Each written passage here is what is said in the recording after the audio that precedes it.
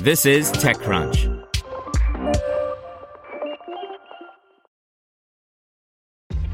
This episode is brought to you by ShipStation.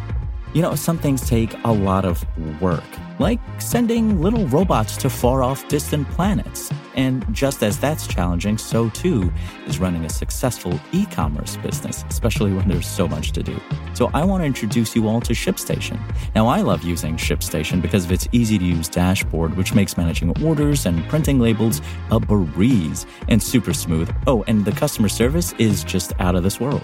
It's exactly what you need to help grow your business. Sign up for your free 60-day trial at shipstation.com/technews. That's shipstation.com/technews. This is TechCrunch.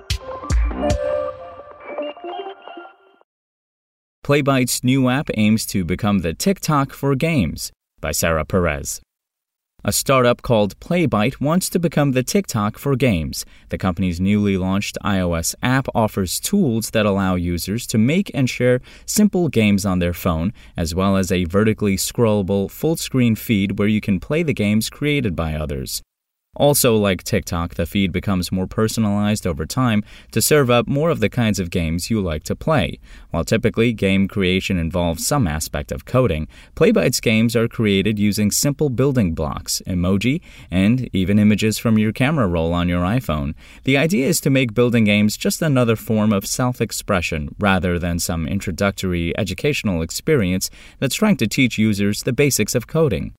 At its core, Playbyte's game creation is powered by its lightweight 2D game engine built on web frameworks, which lets users create games that can be quickly loaded and played even on slow connections and older devices. After you play a game, you can like and comment using buttons on the right side of the screen, which also greatly resembles the TikTok look and feel. Over time, Playbyte's feed shows you more of the games you enjoyed, as the app leverages its understanding of in-game imagery, tags, and descriptions, and other engagement analytics to serve up more games it believes you'll find compelling.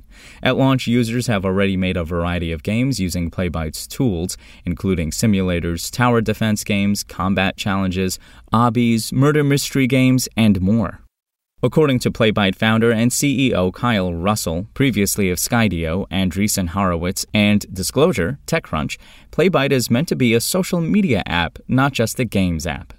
We have this model in our minds for what is required to build a new social media platform, he says. What Twitter did for text, Instagram did for photos, and TikTok did for video was to combine a constraint with a personalized feed, Russell explains.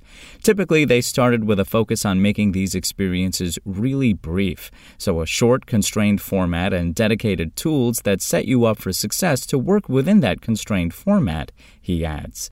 Similarly, Playbyte games have their own set of limitations. In addition to their simplistic nature, the games are limited to 5 scenes. Thanks to this constraint, a format has emerged where people are making games that have an intro screen where you hit play, a story intro, a challenging gameplay section, and then a story outro. In addition to its easy-to-use game-building tools, Playbyte also allows game assets to be reused by other game creators. That means if someone who has more expertise makes a game asset using custom logic or which piece together multiple components, the rest of the user base can benefit from that work. Basically, we want to make it really easy for people who aren't as ambitious to still feel like productive, creative game makers, says Russell.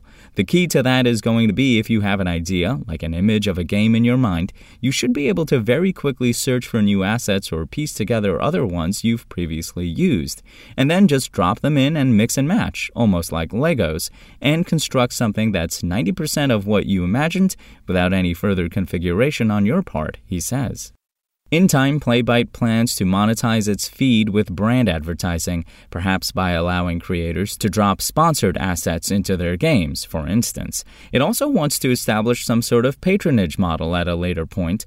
This could involve either subscriptions or even NFTs of the games, but this would be further down the road.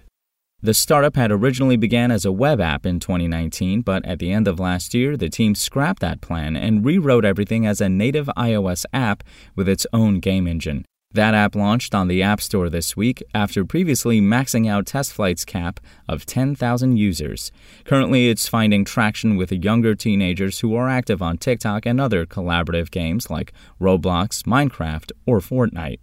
These are young people who feel inspired to build their own games but have been intimidated by the need to learn to code or use other advanced tools, or who simply don't have a computer at home that would let them access those tools, notes Russell.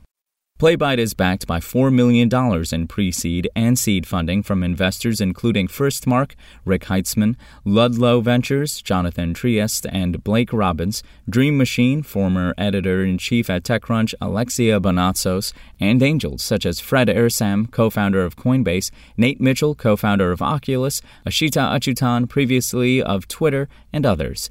The app is a free download on the App Store. Spoken Layer. To hear everything you need to know about the week's top stories in tech from the people who wrote them, check out the TechCrunch podcast, hosted by me, TechCrunch managing editor Daryl Etherington. Each week we go in-depth on 2 or 3 of the week's top stories from in and around the startup ecosystem, and I'll be joined by the TechCrunch experts who covered them. They tell us why the news is so important and what they think matters most to you, our listeners, whether you're just interested in tech or that's where you make your living. New episodes drop every Saturday morning, so be sure to subscribe to the TechCrunch podcast wherever you listen to podcasts.